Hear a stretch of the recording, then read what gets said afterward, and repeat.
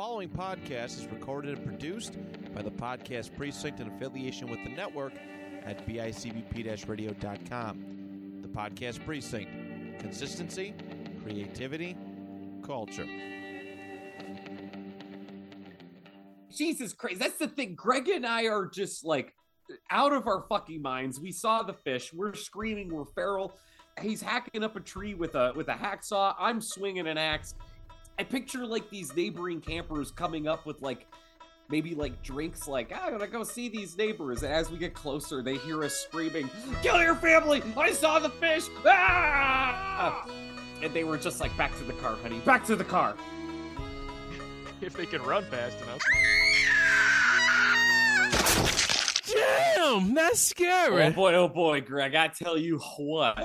I had a great time last week hiking up that mountain, building that igloo, camping out in 12-degree weather, building that igloo, hiking up that mountain. My feet are still frozen. That was great. Sure. Camping out, building that igloo. It was a lot of work, and it was just incredibly cold, I have to tell you.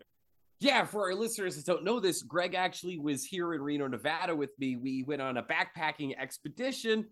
Yes. Climbed a mountain like men do. Built an igloo like men do. Like men do, yeah. And we drank whiskey and ate mushrooms like men do. We do these things not because they're easy, but because we're hard. Yes. So hard. That's how that goes, right, JFK? That's exactly how it goes, yeah. Just fucking killing it is what we're doing. Okay, go ahead. That's right. I went up there and I built this igloo. I don't do a good JFK. I think he was actually cut from the original script of Brokeback Mountain, thank God. Oh, unlike us. No, we were heartily inserted into that script, I think would be the correct way to say it. Yeah, definitely a lot of inserting. But Greg, I had a great time. I'm glad you came out. I'm glad we experienced I know you did. together. I wish I knew how to quit you. But all backbreaking labors aside, I got something I got to talk to you about. As fun as that was, building the igloo, hiking the several 100,000 miles up that mountain, enduring the frigid cold. I think, what was it, like negative 35, something like that? Negative 48, maybe? Yeah, 57. 69. Negative 69. Negative 69. But at a certain point, you did start to act a little bit strange. Well, I mean, we were eating mushrooms. Yeah, sure. Whatever. Yeah. And, not just in the sense that we were both struggling for warmth. Like, I understand what you did there at about 3 a.m., but it was more friction. It was more your overall demeanor, your behavior, your random ramblings, the staring off into the distance, the stroking of the hatchet. Okay. What was going through your mind there? I don't know what the fuck you're talking about. No recollection, no remembrance of any of this. No, Greg. You don't remember. You know what? Just leave it. Just fucking forget about it. Who cares? Kill your family. It's a little tough, but if you say so. You were savagely hacking at the trees, building the fire to just tremendous lengths, scalded your face standing so close. I couldn't even pull you back. I'm still recovering. Just the mumblings, the ramblings. You were speaking in tongues. Just leave it alone. Kill your family. I just got to ask you. Uh-huh. Did it have something to do with that hole you were staring down? No. No. You know what I mean? You know which one I'm referring to? The deep one? The hole that was on top of the mountain of madness? Yeah, the hole that we drilled down to which I assume was the center of the mountain, that deep, dark chasm, the abyss, so to speak, that you were staring into. Kill your family. I mean, sure. I was looking at the hole. The hole kind of seemed to be a thing that it was drawing me in, and I was staring at the hole, and the hole what was in there? Back at me. What was in the hole? There was a fish, Greg. Wait, a what? There was a fish. A fish. There was a fish in the hole. It looked at me. Okay, I made eye contact with the fish, Greg. It looked me in the eyes, and I looked at it in the eyes, and it looked me deep into my soul, and the fish drove me mad.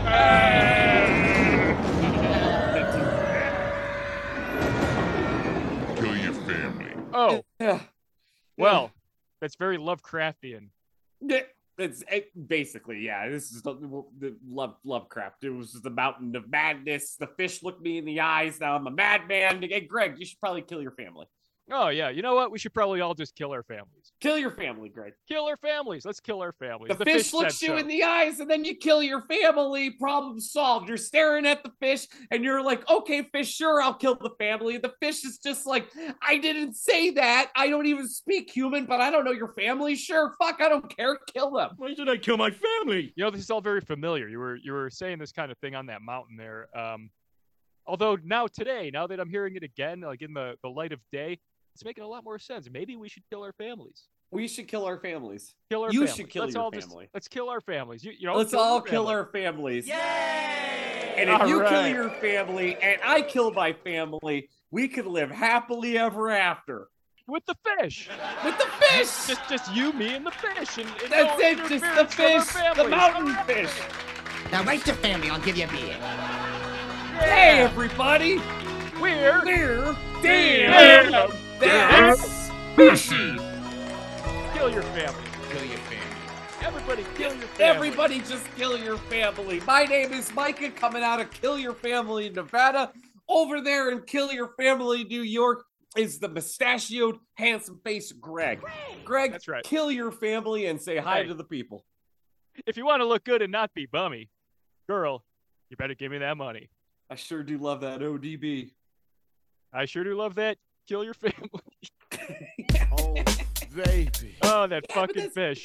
That's the fucking thing about like Lovecraft horror that like I know like Lovecraft horror is so hot right now, and there's so many of these incantations of Lovecraftian horror.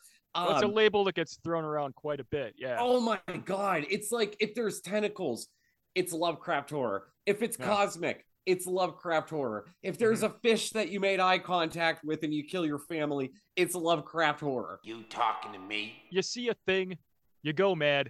Maybe you kill your family. Maybe you just ramble for a while. Maybe you hallucinate. There's no one else here. It's that whole Lovecraft thing. We love it. We also kind of hate it. Kill your family. It just is what it is. Would you say you Lovecraft it? I do. And you know what? I'm pretty glad that while we were up on that mountain, we were able to kill our families. Come down safely. Yes, it was great. That igloo is still up there. Really? I was told a couple other people that my now deceased family know. They went up there hiking and they saw the igloo. Very good. I was trying to zoom in on it from a satellite feed. The one thing I noticed, not just the igloo, but the surrounding environment, like where we had the fire pit, where we kind of laid our camp, so to speak. Yeah. It's a lot redder through a satellite camera than I remember. Ooh. You know, all that snow. I don't recall it being quite so crimson. Well, I think that's the clay. Yeah, it's nothing to do with the families that intruded on our good time. No, probably not. Oh, good. I was starting to feel like a real dick. Well, Greg, other than our good time week that we had here in Nevada, have you checked out anything new? Well, I was a little distracted. You know, we did spend most of last week dodging the gaze of an insidious fish whose only mission was to grab our minds by the husk. Luckily, we resisted, tearing at our own souls, pulling them back from the abyss, struggling to maintain our sanity, working as hard as we possibly can to maintain a grasp on our own humanity. You did a whole lot of mumbling and a whole lot of teeth grinding, a la Jack Nicholson in The Shining. Okay, yeah. You kept saying something along the lines of kill your family. I don't know what it was. What? Mm-hmm. I was terrified and a little bit aroused. That's okay.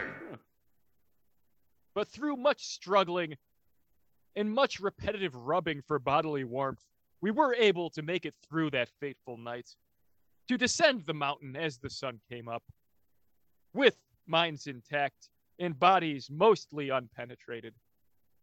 I do, however, still have mild dreams of being somewhat of a familiar to this elder god-esque fish presence that we discovered in that tight little crack in the mountain. Kill your family. It haunts me to this day. I may have no choice but to join some kind of support group, just to commiserate with others of my kind. You're invited. You can come too if you really want to. Oh, me? Wait, you know what? Never mind. No, you can't go. You're the one who told me to kill my family. Oh, kill your family. Tuesday night, 6 o'clock, at the Lutheran Church down the street from my house. Don't show up. I did watch a couple of trailers, though. Yeah! All right, that's what I'm talking about, baby. Kill your family. Kill your family. What's first? Well, first up, we have a little movie called Insidious: The Red Door. Because that's what we need. Another Insidious movie. I need another fucking Insidious movie like I need a hole in the head, Greg. In this new iteration, the series goes one step further to bring us a titillating tale of who gives a fuck. There's a kid. He's in art school. He draws some spooky spookies, which really upset his dad. Also, that sexy old lady returns. God, what? Fuck! It's Insidious. Another one. Another one. Yeah, that's right. This is 10 years after the first one. I feel like they were like, hey, fuck all the sequels, whatever. It's been 10 years. Let's do another one. Let's have the kid who was all fucked up, stuck in the further, grown up. And like you said, he's an art student. Why wouldn't he be an art student? You were an art student. You're fucked up. You saw the fish. He saw the fish. He's just kill his family. Kill your family. If you're going to see some kind of Insidious fish, it's going to be in the further. I guarantee it. That's right. And Lin Shaye does make an appearance in the movie in a videotape form. And my God, is she sexier than ever. Nice try, Lin Shaye. Woo-wee. Hey, Dr. Joe, no time for love. We got come. Now, I'm a fan of Patrick Wilson. I think he's a great actor. He's good, even though he's in a lot of bad movies. He's good. True. Like I can't stand The Conjuring, but he's good in it. He's good. Well, he's one of those guys that I think just kind of never says no to a script. Like Christopher Walken? He's capable of a lot, and he always proves that he knows what the fuck he's doing, but he could probably cut down his portfolio a little bit, trim the fat. Maybe get an agent who's not just going to throw everything at you that they possibly can. Say no every once in a while, Pat. That's my advice to you. Kill your family. Yeah, but that's the thing. Like Patrick Wilson, I compare to like somebody along the lines of like Harvey Keitel, where Patrick Wilson and Harvey Keitel, they can play any character. What? Go on. I have no idea what the fuck you're talking about. What I'm getting at is it's Harvey Keitel isn't like, he's as good as an actor as Robert De Niro, but he's not on that Robert De Niro level. Does that make sense? Where I think, but like mainstream wise, like people don't really know who Harvey Keitel is. I don't think people really know who Patrick Wilson is. They just go, oh, he's that fucking guy that's in the spooky horror movies. Oh, but well, I don't know. I feel like they're both incredibly famous. Maybe that's a bad example. It was a very bad example. That's what I'm getting It was at. a bad, Tom Sizemore. He's like a Tom Sizemore. Getting warmer. You know what? Fuck this shit. Insidious: The Red Door Open. Fuck my analogies. Kill your family. July 7th comes out. Basically, what you're getting at, I think, is that you're recommending to Pat Wilson that he hang a little more dong so he can be as cool as Harvey Keitel. There you go. Right. That's right. Pull it out. Whip it out, Pat. Dump it out, Daddy. Let's see that fish. Right. Let's see it slapping your ankles. Yeah, come on. Patrick Wilson hangs dong. Look at that. Yeah. Jawline. Give it the old Wilson shuffle. This summer, Pat Wilson kills his family in Insidious: The Red Door.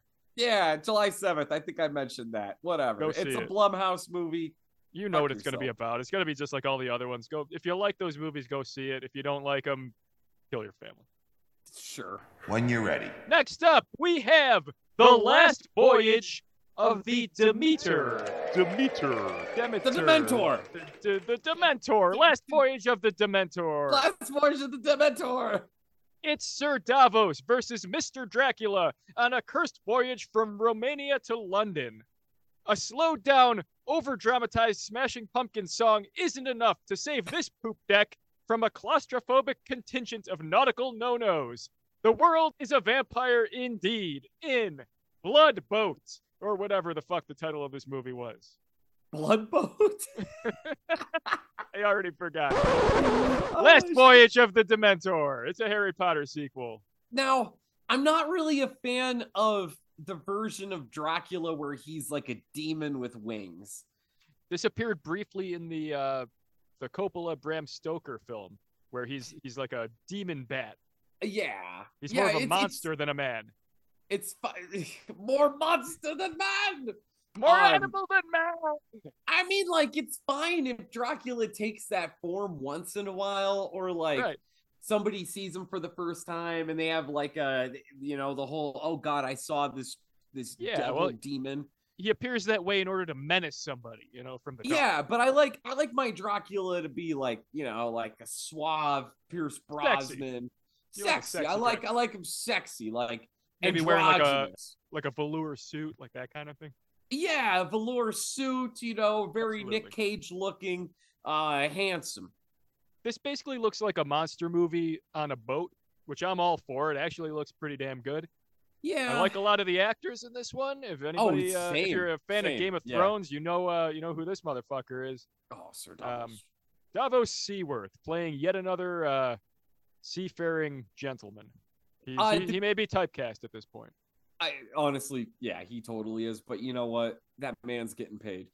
This is directed by Andre Overdale, who actually said in an interview, this movie is really Alien on a ship in 1897. All right. Don't undersell it, Overdale. You know, a couple of years ago, they came out with a Dracula miniseries on Netflix, and it was episode 2. That whole, like, 2 hours is on this fucking boat.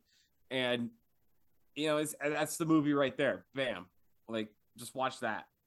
Just the boat. For those of you out there who are wondering, how'd he get from Transylvania to London? Well, this will answer all your questions. If you had further questions about what happened to the crew of the boat, are they dead? Are they alive? Was there a kid there? Was there one of the guys from Game of Thrones? All this and more will be answered in Billy Overdale's magnum opus, Blood Boat, coming this summer. Ghost Ship will be released August 11th. Kill your family. Here, tonight. I think this is going to be more of a take on Jason Takes Manhattan, but with Dracula. You a dead meat slime bag!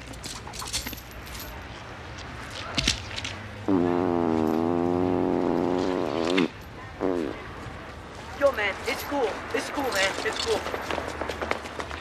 Our next trailer is for a little film I like to call Talk to Me. Like lovers do. Exactly. I was waiting for that. I know you were, because I spent a night on the mountain with you. Oh! You know, I'm not gonna lie. It was a romantic environment. Let me put it that way. We watched the sunset listening to Meatloaf's greatest hits. If you were I definitely would have tried to fuck you. If you were a fish, I would have gone mad. If you were a fish, I would have killed my family. That's okay. Kill your family. Fantastic. Oh, it was great. It was great. The sex was very tasteful. Okay. So Talk to Me is about a bunch of British teens who are bringing back seances with a vengeance in the same way that I celebrate my bastard kids' birthdays, which is to say, by getting loaded and holding hands with a corpse. It's Australian. I'm just kidding. I can't remember my kids' birthdays. This movie sure looks scary. Yay! Yeah, actually, this is getting great reviews. A24 is back, baby. So there's probably these kids are fucking Australian? Yeah, they're Australian. No, they were British. No. They're Australian. Oh, you know, I've always had a little bit of trouble telling those two things apart. Well, yeah. I mean, it was basically the Brits sending all of their inmates over to this island. So yeah, it's a close accident. Well, ever since I saw Paul Hogan in Wuthering Heights, I could never tell the two apart. Yeah, so A24 is back, so chances are we're going to see a naked old person. This actually premiered earlier at the Sundance Film Festival to rave reviews, and my friend Isaac Esbon, and listener to the show, I think you're cool, director of Mel de Ojo, El Incidente, and the Similars, praises this movie, saying this is the scariest horror film he's seen in years. And I'm sure he said that without getting paid. Well, if he said it, he can't be wrong. I'm excited to see this movie. Yeah, Talk to Me looks great. Everyone check the trailer out. It actually does look like this could be potentially a terrifying movie. Okay! Out of all the trailers that we've talked about today, this is the one that looks the best. Like, I actually do want to see this. And since you're friends with a famous director who also recommends it, I feel like we all have to fucking go and see this movie. Good night. I'm Jimmy Kimmel, and kill your family. The film is set to arrive April 28th in theaters, so we got about a week to go from this, but by the time this episode comes out, this movie should already be out, and you should turn us off and go see this movie, and then fucking email us, and damn that's scary, that Gmail probably something 69 and therefore 20, and tell us what you thought about Talk to Me.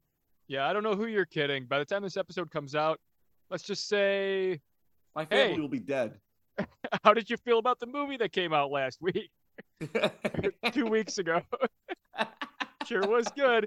Why don't you tell us about it? That's actually hilarious. Yeah, because I will definitely see this movie, because there's a movie that we're going to talk about here pretty soon that left a bad taste in my mouth that I have to get out.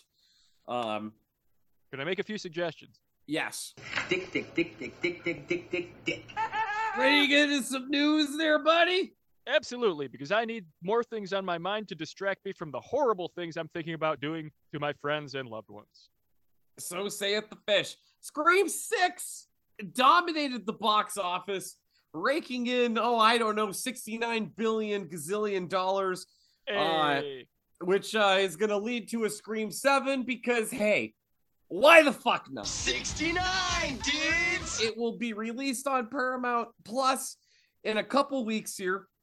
There is a Blu-ray and 4K coming out July 11th.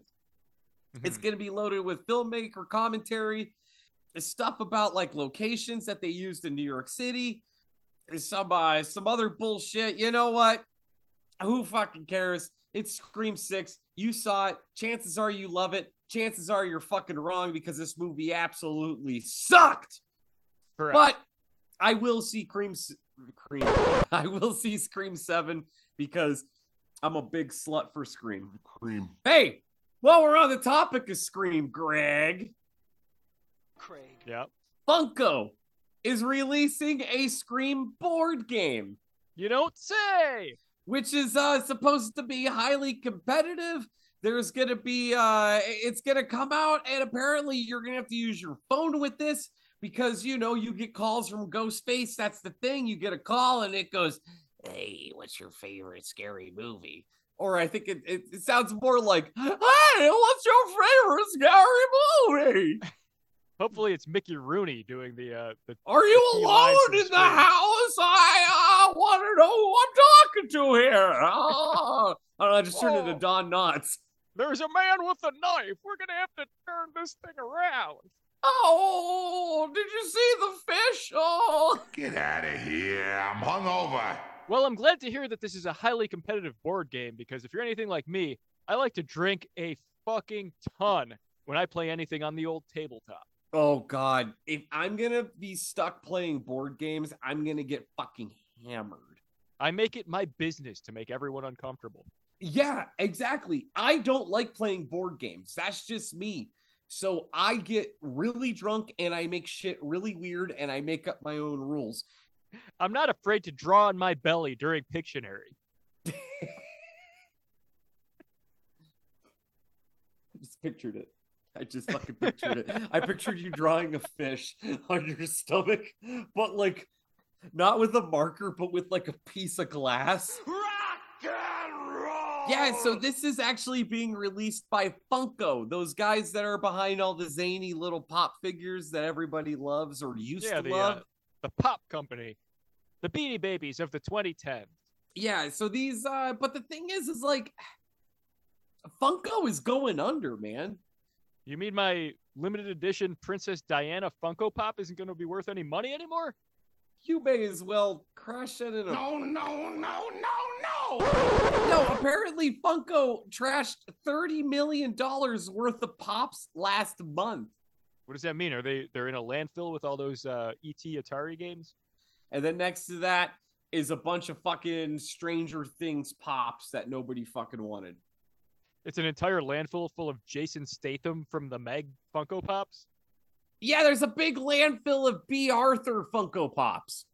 So a whole landfill full of Eddie from Family Matters Funko Pops? There's a whole landfill of Marcy from Married with Children Funko Pops? Yeah, it's a whole landfill of the first Aunt Viv from Fresh Prince of Bel-Air Funko Pops. There's a whole landfill of Tara Thornton True Blood Funko Pops? There's a whole landfill of that fucking kid with the bowl cut from Roseanne Funko Pops. There's a whole landfill of Sheldon from Big Bang Theory Funko Pops? There's a whole landfill of Sheldon from Young Sheldon Funko Pops. There's a whole landfill of Ygritte from Game of Thrones in a landfill from Funko Pops? It's a whole landfill of Elaine from Seinfeld Funko Pops. It's a whole landfill of Meg Griffin from Family Guy Funko Pops? It's a whole landfill of Lisa Simpson Funko Pops. It's a whole landfill of Michelle Tanner from Full House Funko Pops in a landfill? It sucks to end it. It sucks.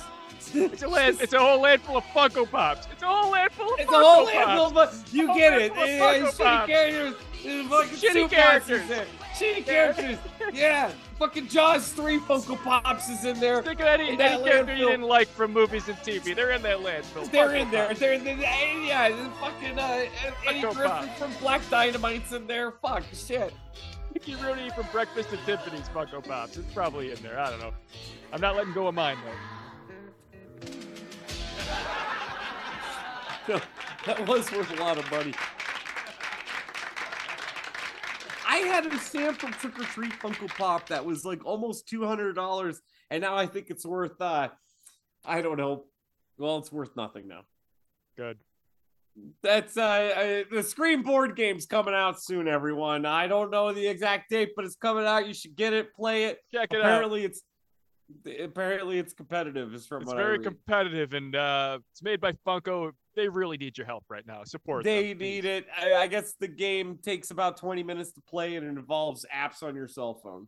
For your own Yep. sake, so your Funko Pop collection doesn't shit the bed and just be worthless. Well, what if you're going to Like the we all fucking knew phone? it would be one day. You're going to a fucking phone museum in Roseville, California, and all you have is a rotary phone. What does that have to do with anything? I don't know, Greg. Something about Scream. Terrifier! Terrifier is back in the news in the wake of the success of the big sequel, Terrifier 2. Yes. 2016 Terrifier is being re-released in theaters. And you know what? Who could fucking blame Damien Leone for whoring out the first Terrifier, because that fucking last movie was about $250,000 to make, and it grossed over $10 million. So why not make some more money off of the OG Terrifier, right? Sounds like a success story to me, Cotton. Terrifier will get the biggest release yet, 700 screens. Yeah. Starting July 19th. All right. Check out Billy Bob Thornton as Art the Clown in Terrifier 1. Yeah. This summer on the Ocho. Or don't. I honestly don't care. Well, you've all seen it by now. But hey, it's probably been a year or two, right? Why not revisit a classic? Check out that scene where that broad gets sliced in half with the saw. It's kind of a famous one, very gory. A lot of tittery in that scene. It's honestly very confusing to me. You know what, man? If there's one thing that I learned from watching Terrifier, upside down tits are awesome. That's what you took away from that? Yeah. All the Really like violence and the tittery. gore and No. Upside down tittery is where it's at. It's like the reverse of Gravity. no, it's just gravity, I think. Oh no, but it's like another way, you know, like boobs get like that weird ski slope thing. They get lower and lower. Well, I think it's the same gravity, it's just the reverse of a person. And that's just awesome. Yeah. Upside down tittery is where it's at. official stance of the Damn That Scary podcast. Yeah, I mean, I'll hang you upside down and fuck your mouth. Kill your family. Kill your family. Okay, so apparently Amazon now owns the right to RoboCop. No shit. Yeah, man, and they are talking about releasing a original Amazon Prime RoboCop movie, okay, followed by a RoboCop series. This is going to be in the same vein as The Boys, where it is going to be over the top, ultra violent, gory, sexualized, and a lot of fucking fun. They are in full control of the RoboCop franchise, and I am very much looking forward to this because the 2014 RoboCop reboot absolutely sucked. It did, yeah. It didn't have any of the dark humor, no gore, like any. Nope. Just it didn't have any of the good things that made the original, the classic that it is today. No. If someone could get behind the wheel there and just bring back the spirit, honestly, I would love to just watch a new series. Like, I think there was an old one back in the 90s. I don't remember it being bad, but I was also like 6 when I was watching it. So I could have just had that like stupid thing that happens in little kids' minds. Yay! But RoboCop is a franchise that is just ripe for the reboot, and I'm all for it. A good reboot, though. Well, I kind of thought that went without saying, but yeah, let's make this one good. The only thing good about the 2014 one was that you had Man's Game Michael Keaton in it as the bad guy.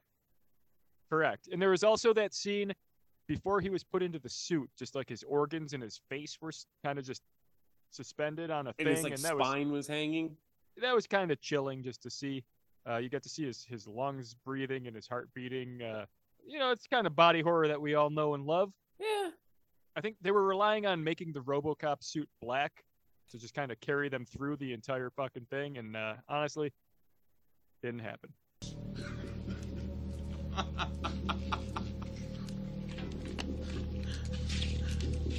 Nice night for a walk, eh? Your clothes. Give them to me, now. Fuck you, asshole!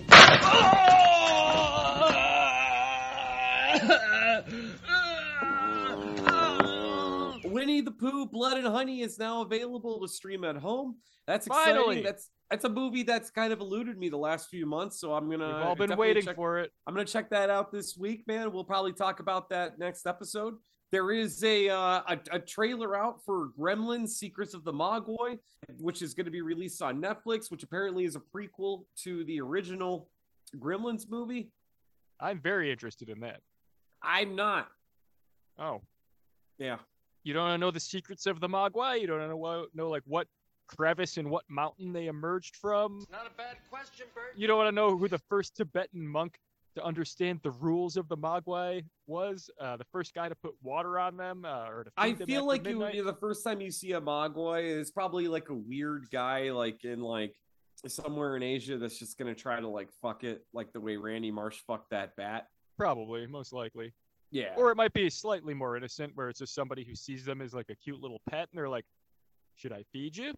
Would you like a little bit of water? You want to go for a swim, buddy? I know it's kind of late, but maybe I'll give you some food. Should I kill my family? Maybe I'll kill my family. Kill your family. And he's just sitting there waving, with his big eyes and his little hands. Howie Mandel just sounds like Meatwad. Kill your family. You don't want to see the first time a Mogwai literally begged a human being not to rape it. Stop it. Oh, please. Call the police. Kim Kardashian is joining American Horror Story, which I didn't even know American Horror Story was still a thing. Yeah, it's still going. The season is called Delicate. Kim Kardashian's in it. Well, she is known for her acting ability, so I, for one, can't wait to check this out. Man, oh man, I can't wait. Emma Roberts is going to be it. Yeah, she's and a bunch of other people that I don't care about. Probably the usual cast of repeating actors. I don't know, man. I think it kind of took like a Saturday Night Live thing. I think it's all new people now. I don't think there's any of the OGs. Oh, the ensemble is broken up? Yeah, I think so. I think that Peter Evans guy is like too big of a star now. Peter Evans. They had to push some of the regulars out of the crew to make more room for Kim Kardashian's giant ass cheek. Hold on to your butts.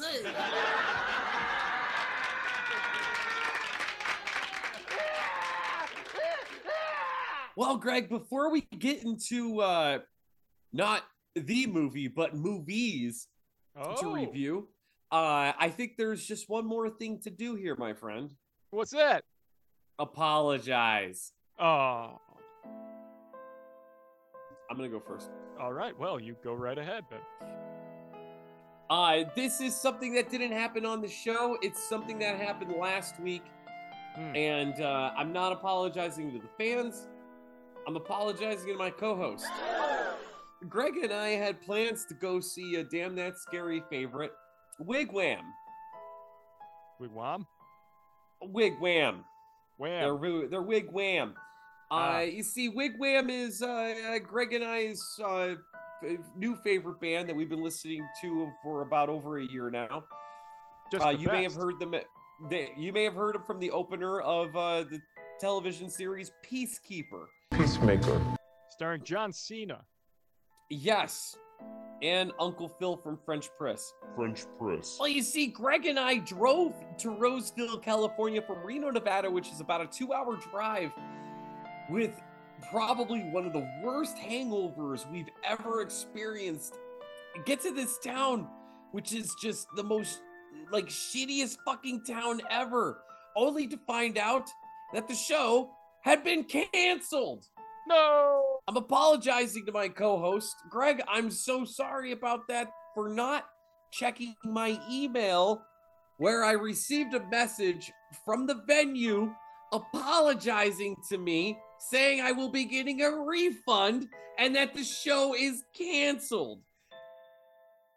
Wait, so it's your fault I spent an evening in Roseville, California?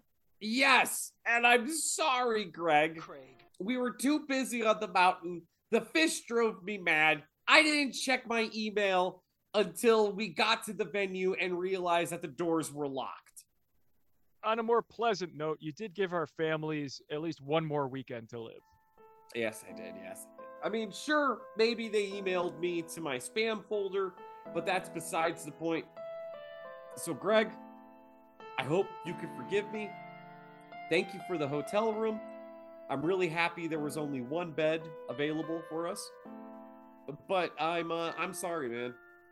Well, I'll accept that apology. And let me just make mine a quick one this week. I would like to apologize to the social media manager of the hit band Wigwam for the just absolutely atrocious things I'm going to do to you the next time we're in the same room. Allegedly. Allegedly. Bitch. I guess one good thing actually came out from our trip to Roseville. Do tell. And that's seeing a certain motion picture. Oh, I thought you were going to say it was the love we developed along the way. Come on, we've already had that. That happened days earlier on the mountain. But what film would you be referring to, my friend? Renfield!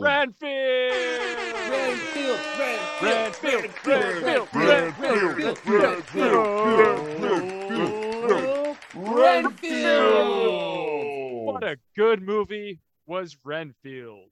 So far, I am going to go off and say Renfield is movie of the year. Absolutely. Easily. 5 out of 5, 10 out of 10, 69 out of 69. This was the greatest fucking horror/comedy that I've seen in a long damn time. I haven't seen a horror comedy this good since Tucker and Dale versus Evil. I haven't seen a horror comedy this good since Murder Party. I haven't seen a horror comedy this good since Shaun of the Dead. I haven't seen a horror comedy this good since Return of the Living Dead. I haven't seen a horror comedy this good since Texas Chainsaw Massacre 2.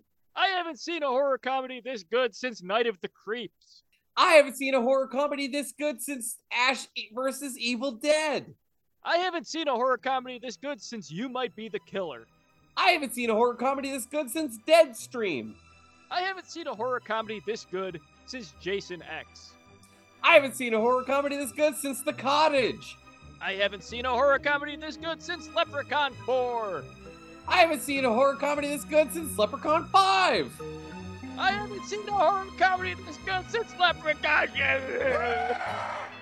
I haven't seen a horror comedy this good since Halloween Ends. I haven't seen a horror comedy this good since Abbott and Costello meet Frankenstein. But you know what? I haven't seen a horror comedy this good since the trial of Casey Anthony. God, why are we so bad at that? No, it was good. We did good. We're so good at this. We're good at everything. I'm good at sex. You bad at sex. I'm good at sex. You bad at sex. Kill your family. Kill your family. Good. Renfield is a modern day take on Dracula. That's right. It's 2023. Dracula exists. His familiar Renfield exists. It's absolutely fantastic. It's satire. It's fun. Nicolas Cage is Dracula. Nicholas Hoult is Renfield. And you got someone named Aquafina in the movie as well. That was confusing to me. Who is Aquafina and where did she come from? She's a rapper. Apparently, she's a comedian. We found out in a sharing one single bed in a hotel in Roseville that she also has a show on Comedy Central. My uncle was a rapper as well, but it turns out they just spelled it wrong on his police report. My uncle was a rapper as well. He called himself Dasani. No. Oh. My uncle was Jeffrey Epstein.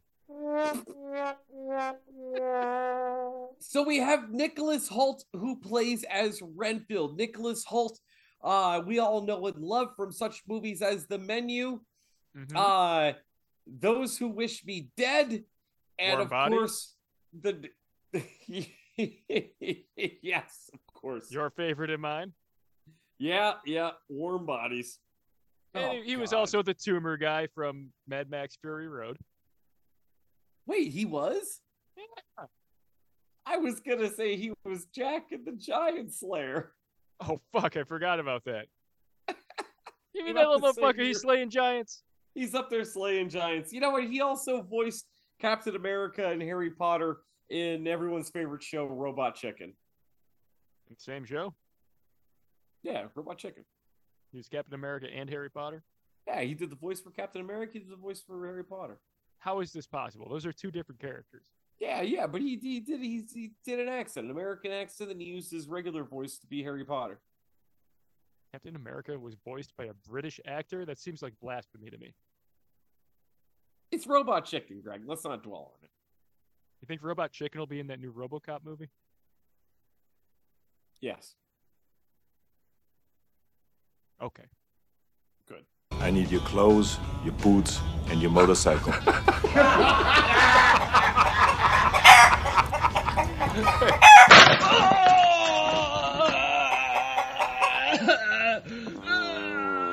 Yeah, we all know he was Beast in fucking that new X-Men incarnation.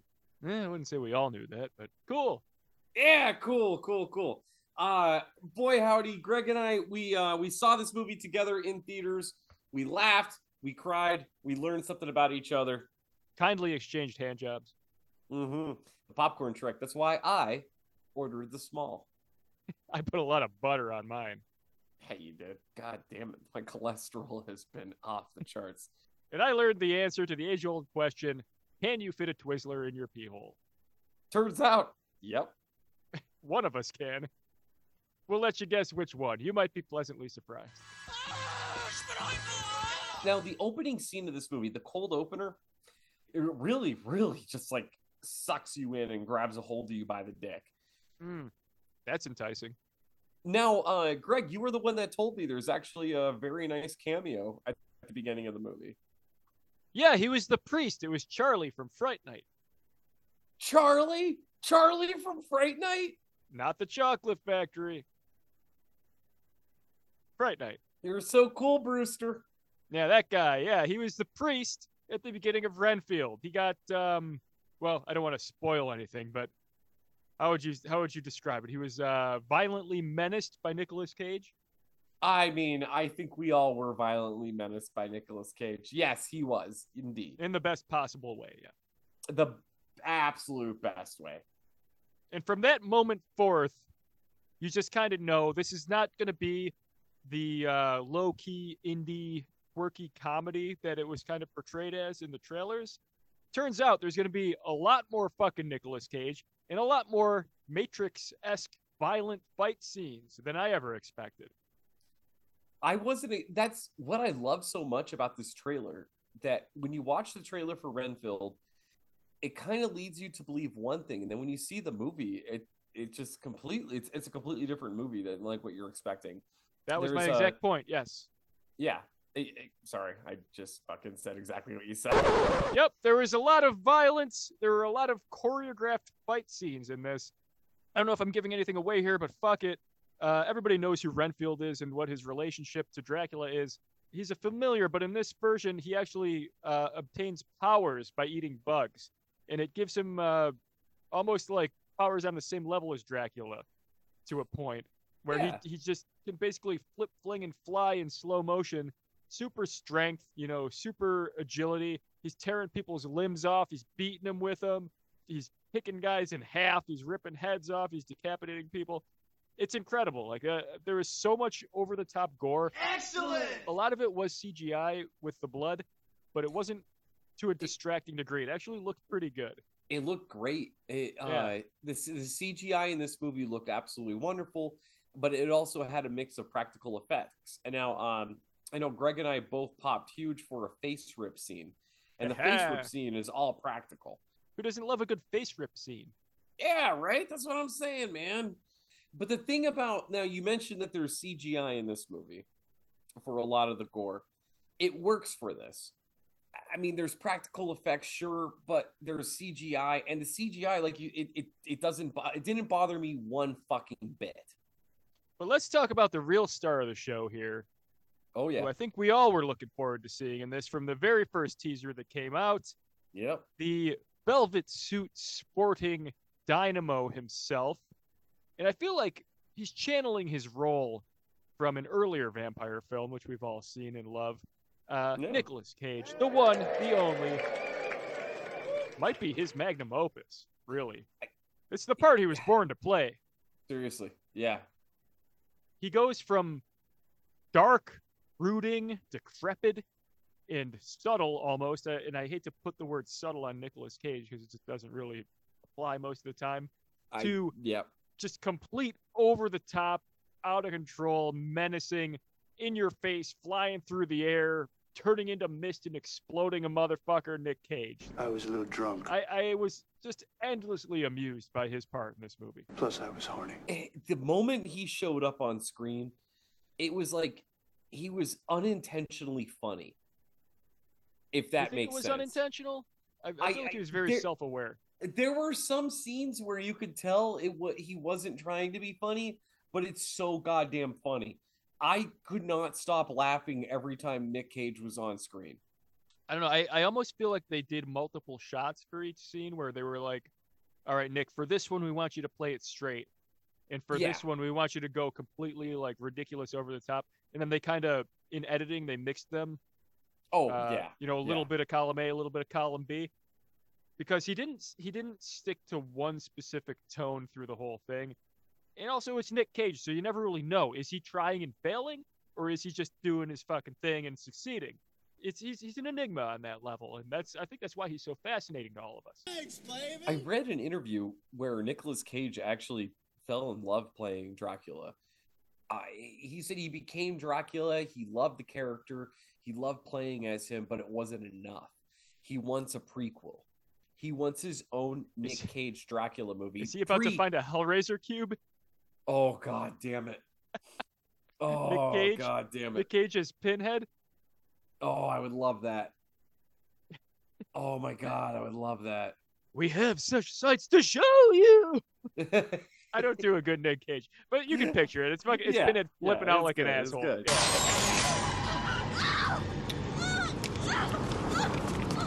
box. You opened it. We came. It's just a puzzle box! Oh no. It is a means to summon us. Who are you? I'm a vampire! I'm a vampire! I'm a vampire! I'm a vampire! I would absolutely love to see another Face Off sequel, or just a sequel to Face Off is what I'm saying. I would love a sequel to The Rock. If someone could fish Travolta out of those bathhouses to get him on a fucking movie again. But Scientology won't let him be himself. You want to join me? Well, absolutely no.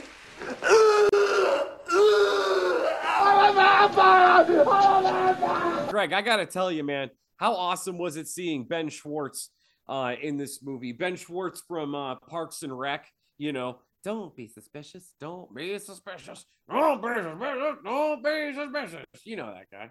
Yeah, he says that. Yeah. I'm a big Ben Schwartz fan myself. Oh, I love Ben Schwartz. Voice of really, Sonic. any awesome. Schwartz is good by me. Yeah.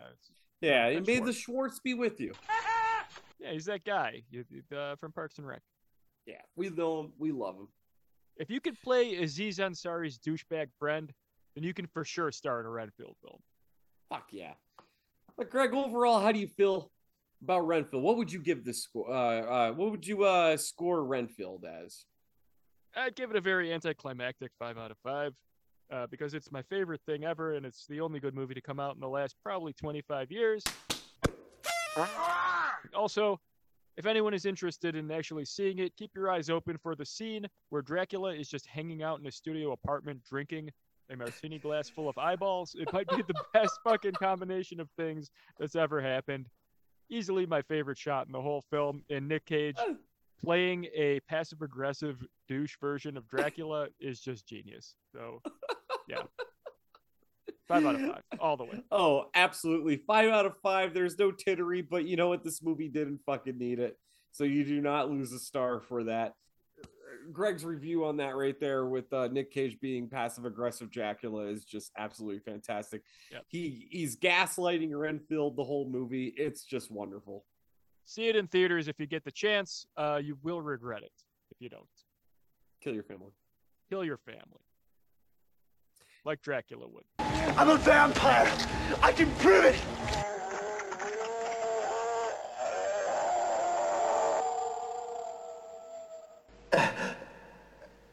Hey, I'm a vampire. Heads up on this next review here because Greg and I are going to have spoilers. Spoilers. So, big spoiler alert. We didn't want to spoil Renfield because we actually love that movie. So there are spoilers for this review. Good. And this is Evil Dead Rise. Greg and I both had a chance to check this out, and we have a lot to say about it. Greg, you just saw it yesterday, right? Yes, last night. Within the last 24 hours, I saw this film, and I still regret it. Okay, now, fuck. Yes, my annoyance has not worn off. So, in 2013, our Lord and Savior, Fede Alvarez, wrote and directed the absolute fucking banger, Evil Dead, which isn't a remake. It's not a reboot. It's just another story of Evil Dead. That book is evil. That book fucking gets around. And apparently now it's retcon that there are more than one book. There's fucking 3 of them. So you got the book in the cabin, you got the book in this apartment, and there's probably another book out there somewhere. Now, Evil Dead Rise, it follows a story of 2 estranged sisters that kind of get together for a reunion. The one sister is off. She's being a fucking groupie. She's playing guitars, fixing guitars and shit. And she goes to visit her sister who has 3 fucking kids. One of them I can't stand. The other one I can't stand. And the other one I absolutely cannot stand. It turns out her husband left the family because, just like myself, I can't stand any of these fucking people. Yeah, I can see why he didn't want to stick around. So the reunion, of course, is cut short by an earthquake. Completely uncharacteristic for this part of California, might I add. Is it even in California? Do they even tell you where this is? I mean, look at those fucking kids. Of course it took place in California. It could be California or New York, Greg. I can't tell. Yeah, you know what? I'm pretty sure it probably mentioned where it was, and I'm totally off on that. But you know what? It's inconsequential to the plot, and I don't give a shit. So there's a fucking earthquake. Apparently, this building used to be an old bank, turned low-income housing apartment complex. A high rise. Don't you understand where the title came from? Rise. Yeah, Evil Dead High Rise. Oh, I get it, because it's a high-rise apartment. I thought it was just it's Evil fucking Dead stupid. Rise. So there's a bank vault in the basement with a safety deposit box where this fucking kid, completely uncharacteristically, crawls into a hole that's opened up by the earthquake in the parking garage. And he's like, oh, all of a sudden I'm super brave and I'm going to crawl into this dark hole and see what's down there. And he steals a bunch of vinyl records, which I get. Who does that? Let me just get this out of the way at the beginning here. I get why all of these elements happened, like why all of this was written the way it was. It is really annoying. Yeah. But rather than finding, some documents or like some other kind of recording, he finds vinyl records. Records that some priest has recorded incantations on. And you can really tell, just one, based on the look of the kids, two, the interests of the kids, three, the occupation of the mother, four, the presence of vinyl records. This was like a corporate think tank got together and took all of the things that they think the youth of today are interested in and put them in one script. And that is so just annoyingly like on the nose that I just couldn't get over it. There's vinyl records, there's tattoo machines, there's DJing, there is shaved side haircuts, there are androgynous teens, there is a independent pregnant woman, USA. There is pointless feminism, which, to be fair, I'm not against, but it just didn't have a point. There's no reason for it. Oh, there were a bunch of just asshole, douchebag, horny male neighbors. What are you, my dad? This whole script was just put together in an attempt to just capture, it's like a time capsule of 2023. Yeah. And I feel like we're going to be looking back on this. If anyone ever wants to watch this movie again, probably not. But if anyone looks back on this from a decade later, they're going to go, this is the most 2023 film ever written. And that is not a positive thing. It's a very annoying thing. Tim Burton didn't want Prince to do the soundtrack to Batman because he felt it would age the movie. But in 89, like, Prince was amazing and Prince is still amazing. So when you go back and watch that, it's like, it's nostalgia. It's great. Yes. This is dated. It's not even a week old and it's already dated. Yeah, exactly. And there's a scene where the androgynous daughter is talking about going to a protest, and she's making, I shouldn't assume the pronouns. They're making a sign like about, like, I don't know, saving the earth or some shit. Yeah, because protesting is so in the 2020s, right? Yeah, exactly. Oh, we're going to the protest. They basically just looked at current day culture and took all of the stereotypes and put them into one script. And that's not necessarily a bad thing. Like, there are films that have been made that absolutely encapsulate their times. I'm thinking like Apocalypse Now, like Easy Rider. There's like, it can be done, but this just was not done in the right way.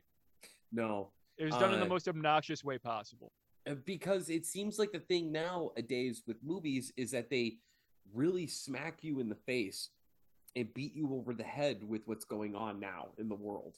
And that is fucking annoying. Also, none of these elements had anything to do with the plot as a whole. So we're kind of dwelling on this about as unnecessarily as the film dwelled on this. So this is DTS getting fucking meta up your asses. Oh, God. Try to wrap your heads around that shit. Kill your family. But moving on with the terrible plot, this teenage child, it's about as far as I can describe it without getting some angry emails, finds some vinyl records in a basement vault in the bank that is below their high-rise apartment. So naturally, because he's a DJ, naturally because she's a DJ, naturally because they're a DJ, takes it home, plays the records, and this is this Evil Dead's version of reading the Necronomicon. The audio is what brings the Deadites to this environment. Well, I mean, yeah, that's what the real did in the other movie, in Evil Dead 2, and in 2013 Evil Dead. But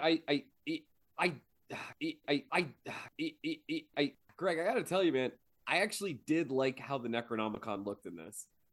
Oh, that was one of my favorite parts, actually. Sorry, we're kind of dwelling on the negative here, but the actual book itself, the illustrations in it, I would love to get my hands on a copy of that just to leaf through it. Absolutely. Yeah. It has a very Renaissance depiction of hell sort of look to it. Almost like a Hieronymus Bosch sort of feel, except all in sepia tones. It's all very like Dante's Inferno, like people just being tortured for their sins and you know, demons mutating and people getting their skin torn off. So it's a great depiction of the Necronomicon. The teeth binding I also thought was kind of cool. That was cool. That was fun. The teeth binding was fantastic, and I do like that the kid couldn't get the book open until they cut themselves. Blood got on the book soaked up the blood. That was a cool element, executed terribly.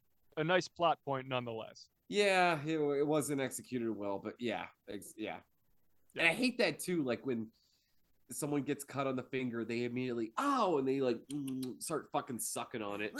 If it's a cut big enough to just spurt giant droplets of blood onto a book, it's not just closing up immediately once you put your mouth on it. No, I don't care how good you are at sucking. It's not going to fucking close up the wound.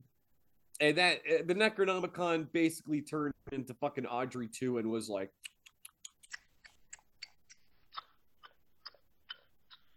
Audrey 2 from A Little Shop of Horrors. So anyways, naturally the mother gets possessed.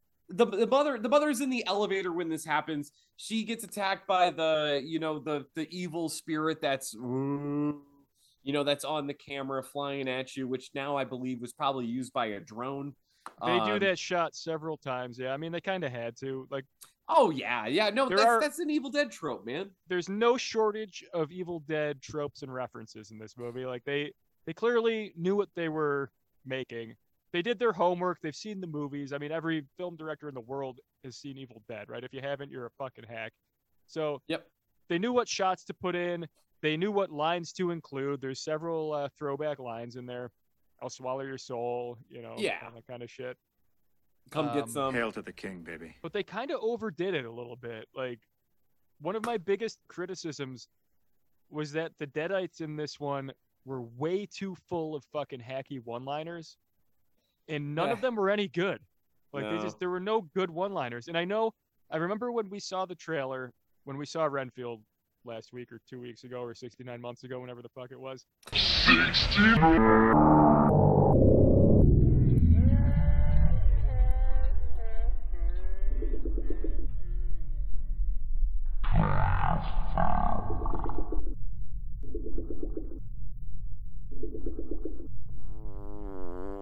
There was that shot where the mother says, what is it, like mommy's with the maggots now or whatever? With the maggots now. And for a split second, you're like, oh, that was kind of cool. All right. Yeah, I enjoyed it. That's a good like tagline. It's a good selling point for the film. But when you really think about it, that is such a stupid, nonsensical, like dumb thing to say. It's just the product of a hacky writer going, what would a demon zombie say to people? We need something that's really going to stand out. It was clearly written for the trailer and didn't fit into the actual script at all. It's something because that Mommy you could is put, not with the maggots. There is no maggots. Mommy's not dead. Mommy is a reanimated corpse. Mommy is not buried anywhere. The Deadites have never been with the maggots. The soul isn't with the maggots. The soul is fucking in hell or wherever. Yeah, if you take that now, I like what you said, because that's something you could put on a shirt. I know Fright Rags is now selling shirts that says "Mommy's with the maggots" now. It's a tagline. Now, but it's a nonsensical tagline, so fuck it. Put it in the trash where it belongs. Exactly. But so in 2013, Mia's character, when she's trapped in the basement, she yells up and says, "Your sister's being raped by demons in hell." Why can't I get that on a shirt? You can't put that on a fucking shirt, but that makes more sense than "Mommy's with the maggots now." I want that on my business card. Your sister's getting raped in hell. I wanted to say that 2013 Evil Dead left such high expectations. Well, it's payday. It's the payday. The payday. But I don't even think that's it. If you don't even have the 2013 Evil Dead and you just have this, I still wouldn't like this movie. Well, no, this was standalone garbage. It wasn't related to anything else. Again, we're getting into some spoilers here, but one of the big things that annoyed me about it is that it was not related in any way to the Evil Dead franchise or the Evil Dead mythos. There's that opening scene where they're at a cabin. It's not the cabin, it's just a cabin. It's like an A-frame on a random lake. It's not the cabin. There's a big thing now, Greg, with fucking triangles in horror movies. Yes. You noticed that in general. The Void. The Void had a fucking triangle. Midsummer was a fucking triangle cabin. Short answer? Yeah. It's the Illuminati. They're taking over. Illuminati! Put that coffee down. They're trying to speak to us through these triangles. I have a strong theory that the mountain fish is at the heart of this whole fucking scheme. And these triangles are meant to specifically communicate the idea of us killing our families. And with that in mind, I think it's best that we comply as quickly and as efficiently as possible. So sorry, go ahead. You were talking about the cabin at the beginning of the movie. Oh, I was about to go kill my family. So the cabin at the beginning of the movie, there are 2 girls and 1 guy spending the weekend or whatever, taking a vacation on the lake in a cabin that's clearly not the original from any of the previous Evil Dead movies. One of them becomes a deadite and kills the other 2. It's kind of predictable. You know what's going to happen. For some reason, they focused on the text from Wuthering Heights, quoting the book as the other one was reading it. It was kind of like, why is this reference happening? Maybe I missed something. Maybe I'm not familiar enough with it. It reminded, Greg, that actually reminded me of, remember in the first movie where Linda is flipping the cards? Yeah, and there's like a telekinesis thing going on. Yeah, but there's a reference to that, obviously. But then Shelly, who's turning into a deadite, has her back turned, not even looking at the cards, and is like going like Ace of Spades, fucking like just like naming off the cards and shit. She's just going Ace of Spades, Ace of Spades, Ace of Spades, Ace of Spades, Killer Family. Yeah, so I feel like that was kind of a play on that. Yeah, but I don't know why they used that book, but whatever. Yeah, I don't know. Maybe I'm sure there's some connection or something. Or it was a particularly gory sounding scene from that story, so they went with it. I don't know. Regardless, you watch the rest of the film. You wait through the whole rest of the plot, just wondering how is this going to relate? Yeah, to the other characters, because you jump. I think it's like a day earlier. One day earlier, in the apartment. And you're just thinking the whole time, how is this going to relate to these other characters? Is it like this beginning scene? Because I will admit, there are some cool shots in this movie. There are some cool scenes, and one of the better ones was the title scene, where the deadite is floating above the water, Jesus-like, having risen, very thematic from the depths. It was a cool shot. It didn't amount to anything. There was no substance behind it. Yeah, the title credits, the title rises, if you will. Yes, it's from the lake. It's a very well-made title image. Like it looks fucking cool. Was my favorite part of this movie, and I went, okay, here we go. We got ourselves a movie. I like the opener to 2013 more, but this was still fucking good. Literally all downhill from there. Yeah, it did not live up to that title shot. There is one other sequence that I also thought was actually really creepy and really cool.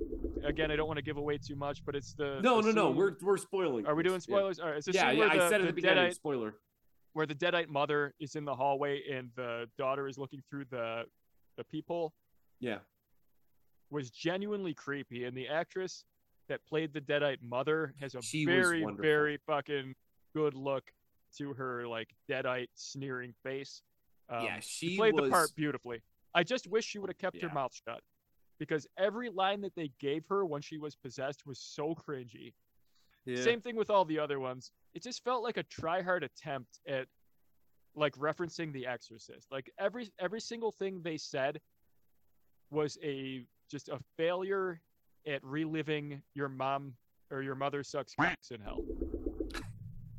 They were just trying to do that over and over and over again.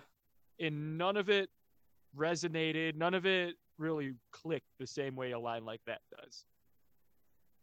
This is Alyssa Sutherland, who is from the series Vikings. She was, goddamn. I know what you say about like the dialogue. That was the mother? Yeah. Her body language, her physical acting, her facial features, like her her smiles, her emotion, her facial emotion, it was all very well done. I just wish that there was a better script. I feel like if she wasn't saying stupid things, I can't emphasize it enough. Every line that came out of this actress's mouth just kind of takes you out of the film. It just sounds so bad. Now, you mentioned the peephole scene where they're looking out the door, the peephole, and she's kind of staring in. Now, yeah, it's basically it's a fish lens camera shot of what I would describe as a sneering ghoul. Now, I actually wanted to bring that up. I'm a big fan of stuff that happens off camera because I feel like that stuff is kind of the stuff you don't see is terrifying, but not in the Evil Dead franchise. You had 4 off-screen kills in this peephole scene where the neighbors on this floor all get murdered in a matter of 10 seconds by the mom deadite. I like to call this the boss deadite. She's like the main boss, right? Sure. Of course. I'm not a fan of the fact that you had these 4 other characters that were just throwaway that she just massacred in a matter of fucking 10 seconds. I thought that was cheap. Well, I thought it sucked. The thing is, she did need victims that weren't the main cast. You know, that's fine, but they could have done more, and I didn't need to see that through a peephole. Evil Dead is supposed to be very in your face, very grueling, very gruesome, and we didn't get that in this scene. It was just so quick. I think they were going for a kind of a specific mood. You know, the earlier Evil Dead films are kind of known for their creative camera work and their innovative shot framing, and this was one of the only times in this one that they actually did something a little bit unique. Because it was I do respect it, but you didn't have to kill 4 characters in 10 seconds behind this fucking fisheye lens. True. I did think, or I did expect that at least 1 or 2 of those characters would have amounted to something more than what they did. Exactly. Yeah. Like they really, I feel like the one character brought a shotgun in, and that was the only thing he was good for, which I thought would have been more. And that was also, like in that hallway scene was one of the few moments where they actually brought back a little bit of the kind of slapstick, like over the top feel from the earlier films, where one of the characters' eyeballs was kind of popped out and then launched into the mouth of another. That I did appreciate. Yeah. I appreciated it as a reference to the earlier ones, but based on the tone of the rest of the movie, it really didn't fit in with anything. Yeah. It's like it wasn't funny. You didn't do anything along those lines really throughout. It was just like one moment of absurdity. Yeah. Which I'll never be upset about, but it was like this one Looney Tunes moment. All it did was serve to remind me of what the rest of the film could have been. Yeah. And then it just wasn't. So you gave me a little crumb, and then you just took it away right away. So whoever your fucking name is who directed this, fuck you, and don't make any more movies. Not a joke. I'm glad that you brought him up. This is Lee Cronin. Lee Cronin is a very new director. He wrote and directed this movie. The only thing he really did before this was a movie called The Hole in the Ground, which I haven't watched because it's about a fucking hole. I don't give a shit. I'm sure it sounds like it's getting praise and stuff, but who cares? He did a couple shorts. God damn it, I just really wish Fayday did this movie. If Fayday wrote and directed this movie, it would have been good. You know, I don't really have too many qualms about the actual directing of it. I think that it was pretty competent as far as that, but the writing is the problem. I think maybe he should have outsourced the writing. Yeah, sure. Which, you know, maybe it's like a vanity thing where he's like, I write and direct my own shit or whatever. And I don't know if this hole in the ground is any good, but if there isn't a fucking fish in there telling me to kill the people I'm closest to, then I don't want to see it. And as a matter of fact, Mr. Cronin, I have some advice for you. Maybe you should kill your family. Allegedly. The fish said it. This is me speaking. This is a fish speaking through me. These are not my own words. Crap! There's a couple other things I want to harp on before I get into some positives. Like past Evil Dead movies, they always kind of have like a foreshadow where they'll show different objects, different things in the movie that will be used later on in a grotesque fashion.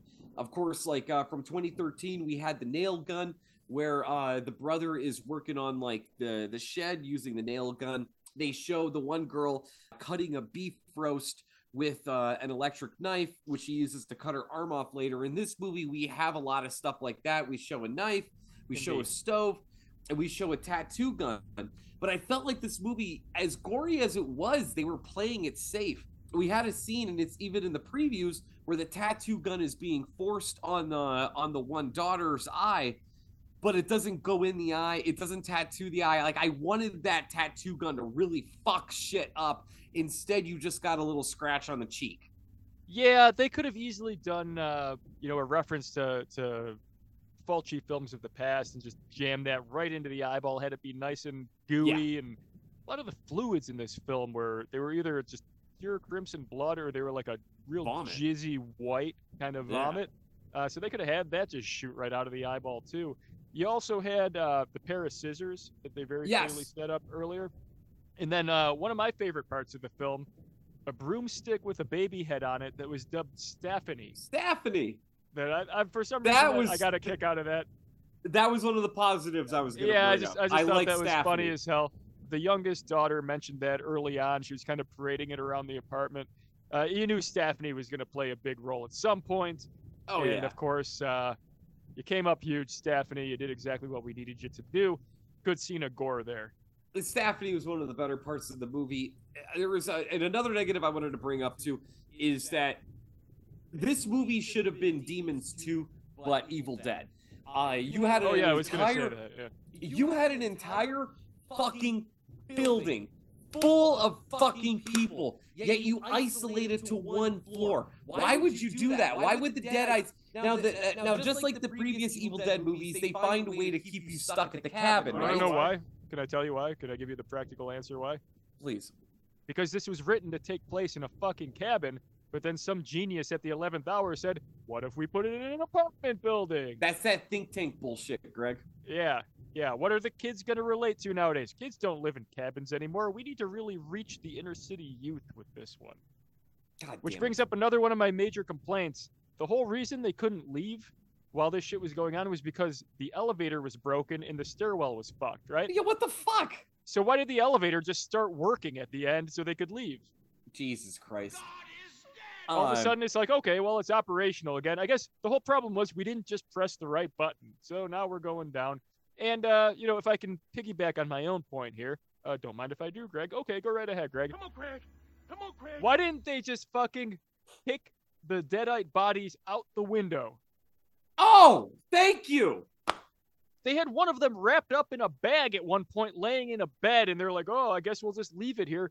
Throw it out the fucking window. It's fucking 5, maybe 7 floors below you. That thing will be out of your lives for at least a while you kind of regroup or whatever. Make it the homeless guy down there's fucking problem.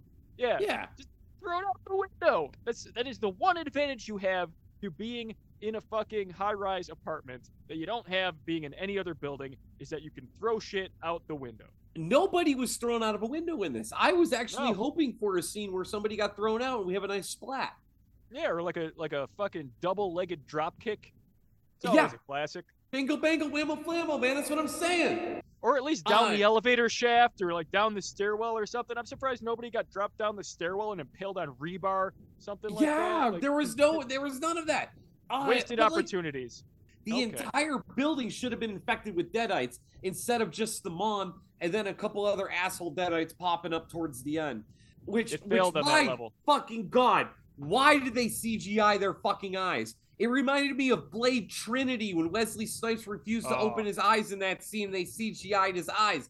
That's what it fucking looked like. It looked terrible. The CGI scenes really stood out to me because the CGI looked like shit. I felt like it was a fucking DC movie or a fucking Marvel movie. Also, were you as confused as I was to find that there was a wood chipper in the parking garage? Why was there a wood chipper there? There's no fucking wood around. I would. Same answer as before, I guess. This was supposed to take place in a different setting. So yes. They just adapted it to fit in, a more urban environment. What the fuck, man? Because we need to reach these kids. What? Now, Lee Cronin. Your name is Cronin, not Cronenberg. What the fuck was up with the Cronenberg monster at the end of the movie? I hated that too. There's never been that in Evil Dead. I appreciate something new, but why are we doing the fucking color out of space body horror shit in an Evil Dead movie? Same thing here. I guess I appreciated the attempt, but they should have kept it kind of in the shadows, because as soon as they showed it full on, it just looked absurd. It did. And you know, those kids, they were shitty in life, and they were just as shitty in death. Like, God. And I don't know. They're young actors. I really am can't I shit just? on anyone Are we just young, old? Are we just getting old? Is that no, it? it's that kids can't act, and they try to, and they really just shouldn't be encouraged. Ugh. Tell your kids to stop having dreams and just be crack addicts and prostitutes like they were always fucking destined to be. This is Hollywood. Don't fucking waste everybody else's time by trying to fucking spit the words off of a page and like doing it badly. These kids could not act, and I have no idea why them above anybody else were cast in a large budget Evil Dead movie. If they were going to go for like a B movie feel, I get it. Cast somebody who sucks. Yeah. By all means. That just adds to the fucking mood. But if you're going to make a serious take on a horror film, like a seriously like creepy, gory Evil Dead, like our Lord and Savior Fede did in 2013, you need to actually put some effort into the acting talent, and they did not do it here. The Ocho is very disappointed. They could have just hired the cast from Stranger Things as these kids. Those little fuckers aren't even just good at acting. They also know how to rock. Just like D. Snyder. Yeah. But back on, this is the third time I'm coming to this. The movie should have fucking ended with their own personal 9/11 instead of the fucking wood chipper bullshit we got. Oof. Their own personal 7-Eleven with beers and snacks given out to the deadites. Boom. Yeah, let's pursue this idea. They did set it in a high-rise apartment building, so what is the natural enemy of the apartment building? Clearly, the 747. Yes. So why didn't they work that in somehow? Like a passing airliner picks up the recording on their radio, just like a garbled frequency. Yes. Pilot turns into a deadite. Yes. Fucking has no choice but to aim directly for the book. Comes in, fucking boom. We relive America's greatest tragedy. And like a moth to the flame, right? Yeah, perfect ending. Perfect fucking ending, Greg. Never forget. Yeah, but I did enjoy hearing Bruce Campbell's voice in the recording. Mm-hmm. Yeah, I did. I picked that up. That was great. I enjoyed that very much. And also, I do like the idea that that voice isn't just Bruce Campbell, but it could be Ash Williams still stuck in a fucking time warp trying to put an end to evil.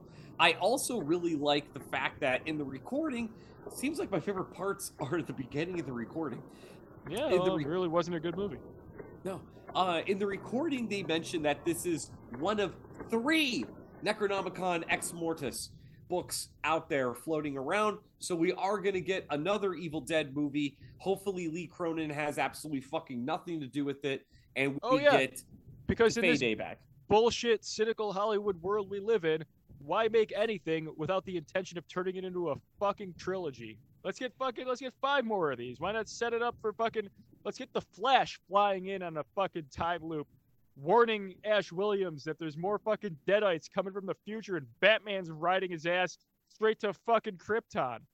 Only if Michael Keaton comes back. That's what I'm talking about, baby. Kill your family. Yeah, I don't think I want to see any more Evil Dead movies. I think this is it for me. I think I'm fucking done. You think that's it? Yeah. This is the last one. It's over. Honestly, no, seriously. You've never had a bad Evil Dead movie until now, and it broke my... This movie broke my heart, dude. It should not have had the Evil Dead name on it. This is a extreme drop in quality for the franchise. Well, my man, I'm sorry. There is going to be another Evil Dead movie. Now, we're not... Fucking A, dude. Like, obviously, we love Bruce Campbell. We love Sam. They produced the movie, so they had a lot behind it. But I want to put all this blame on Lee Cronin. Lee Cronin actually came out and said that he has future chapters for Evil Dead in his head. Sequels. Yeah, I'm sure you do, Cronin. I'm sure there's a lot of vinyl records in there. I'm sure there's a lot of fucking TikTok. She got all kinds of great ideas to ruin our favorite franchises, Cronin. One of the ideas he has is that he wants to do a movie behind the recordings, a story with the priest that get fucking possessed by this. He also wants to go back to the apartment because, as you know, there were still like 4 fucking deadites on the top floor just hanging out. Yeah, unresolved. It did not end well. No. I'll just throw that out there. Loose ends were abundant. A major plot point involving the main character being pregnant for no reason. No. The reason is because something about, I don't know, fucking, there's a theme that, oh God, having kids sucks or having kids is great. I don't fucking know. It's so shitty. Something about motherhood. Honestly, don't care because that was a subplot, like you said, that went fucking nowhere. Yeah, no, I think it was just another part of the fucking think tank where it's like, what are the kids into nowadays? Vinyl Having records, babies. DJing, single motherhood. Yay! Like, I believe that's why that even existed, because it had no bearing on the plot. No. It didn't go anywhere. They focused on it kind of too much at the beginning. Who takes a pregnancy test in a dingy venue bathroom? Bathroom at the Old Pink. Yeah, like, why are you doing that? You couldn't wait until you got back to your hotel or something? Oh, God. Like, they really just focused on that aspect of it way too much.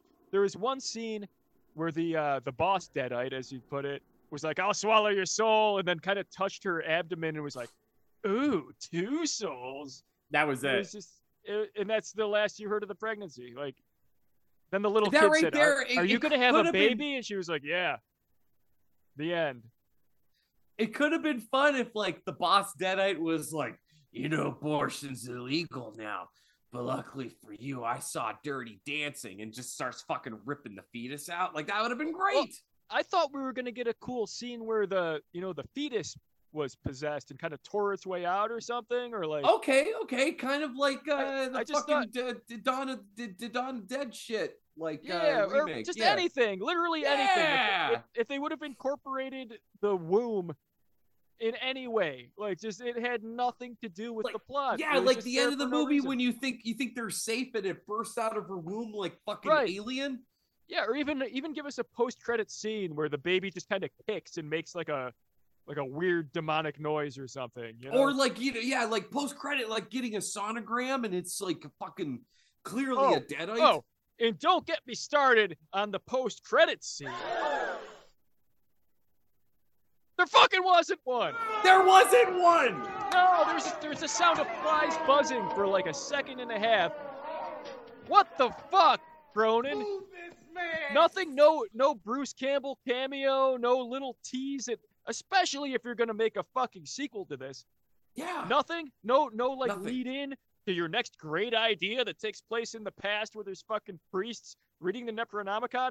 You're a fucking genius, my friend, for thinking that up, by the way. Where's the fucking post-credit scene? You talked about loose ends. There's a fucking deadite chilling at this lake cabin, just fucking floating around like goddamn Chris fucking Angel. And then you got floating? You probably. That would have been fucking perfect. Just for like 3 seconds. End credit after the credits, it just shows that deadite still floating, and it just kind of like checks its watch. like, can I stop this now? Like, how long do you want me to float? I got a lot of ideas, Cronin. Fucking call me up. I'll teach you how to write. But goddamn it, you have 4 fucking deadites still in this apartment, just hanging out. Yeah, with CGI a couple of them back at the lake. Eyes. They're around.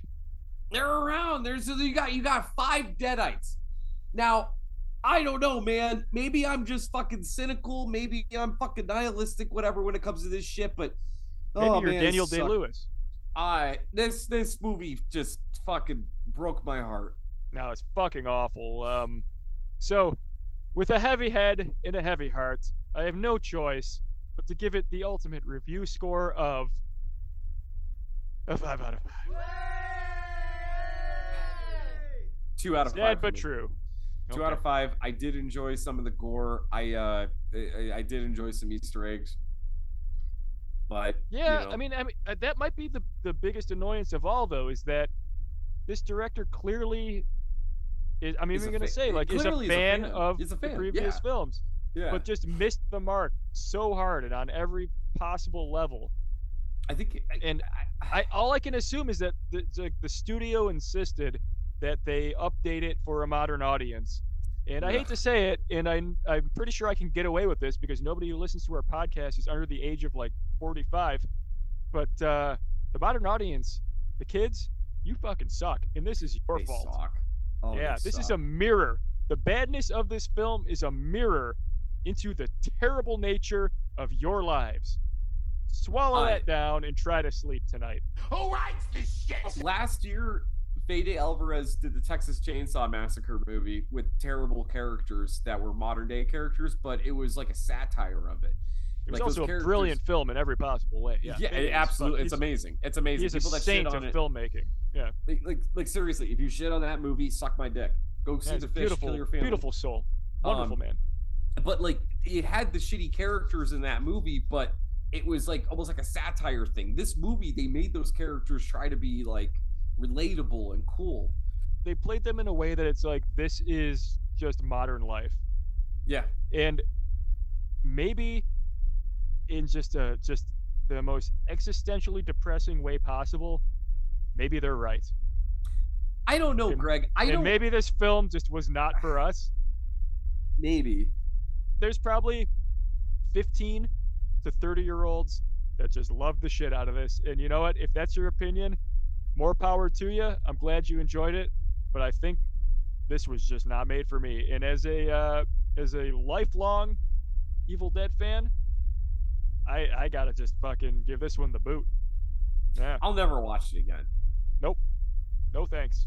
No, unless there's like a director's cut with like extra 20 minutes of bullfuckery, I'll probably see it because I'm a fucking horror slut. Oh, they'll get us on that. Yeah, no doubt about it. Like no, they're gonna get me on it. Yeah. I am as angsty as I am fickle, so yeah, I'll pay money for this again if they release 5 minutes of extra footage.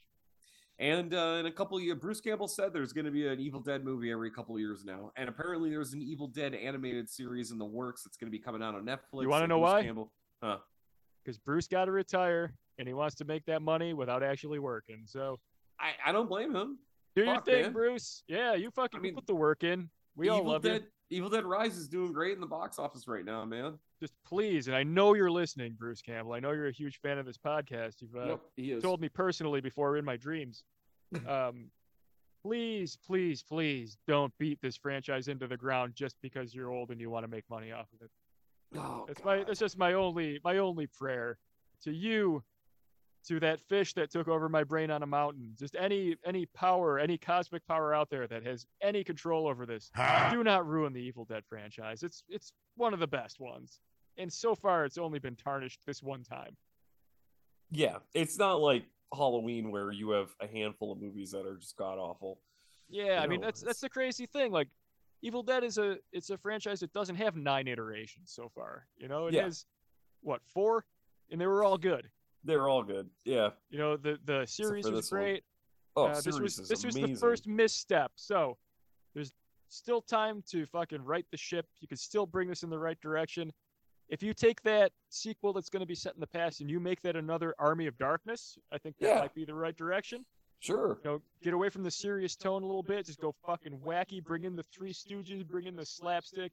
Get a protagonist that's just a fucking dick to everyone. Get Will Ferrell in the movie. Fuck. Yeah, just well, maybe not that far. Yeah, okay. Maybe Will Smith. We'll get him fucking just slapping the shit out of deadites everywhere. It'll be fucking awesome. I don't know. I'm not here to write the shit. I'm here just to fucking tell you how not to write the shit. So there is another book out there, and that's going to be the next movie. Good. Yeah, there's 3 fucking books. Like Bruce said, there's going to be another Evil Dead movie coming out in a couple of years. Every couple of years, there's going to be an Evil Dead movie. Like I always say, if Bruce said it, you best not forget it. I've heard you say that before. And with that said, yes. Why don't you love each other? Why don't you care for one another? But most importantly, kill your family! Yay! Keep it sweet, yo. Keep it sweet, yes. Good night. Bye. Damn, that's scary. Now write your family. I'll give you a beer. You should probably kill your family. Kill your family. Let's kill our family. Kill your family. Maybe we should kill our family. Let's kill our family. Kill your family. Kill your family. Kill your family. Kill your family. Kill your family. Kill my family. Kill your family. Kill your family. Kill your family. Kill your family. Kill your family. Kill your family. Kill your family. Maybe I'll kill my family. Kill your family. Kill your family. Kill your family. Kill your family. Kill your family. Kill your family. God, I can't get this fucking fish out of my head. Shimmy, shimmy, shimmy, shimmy. I wish I knew how to quit you. Kill your family.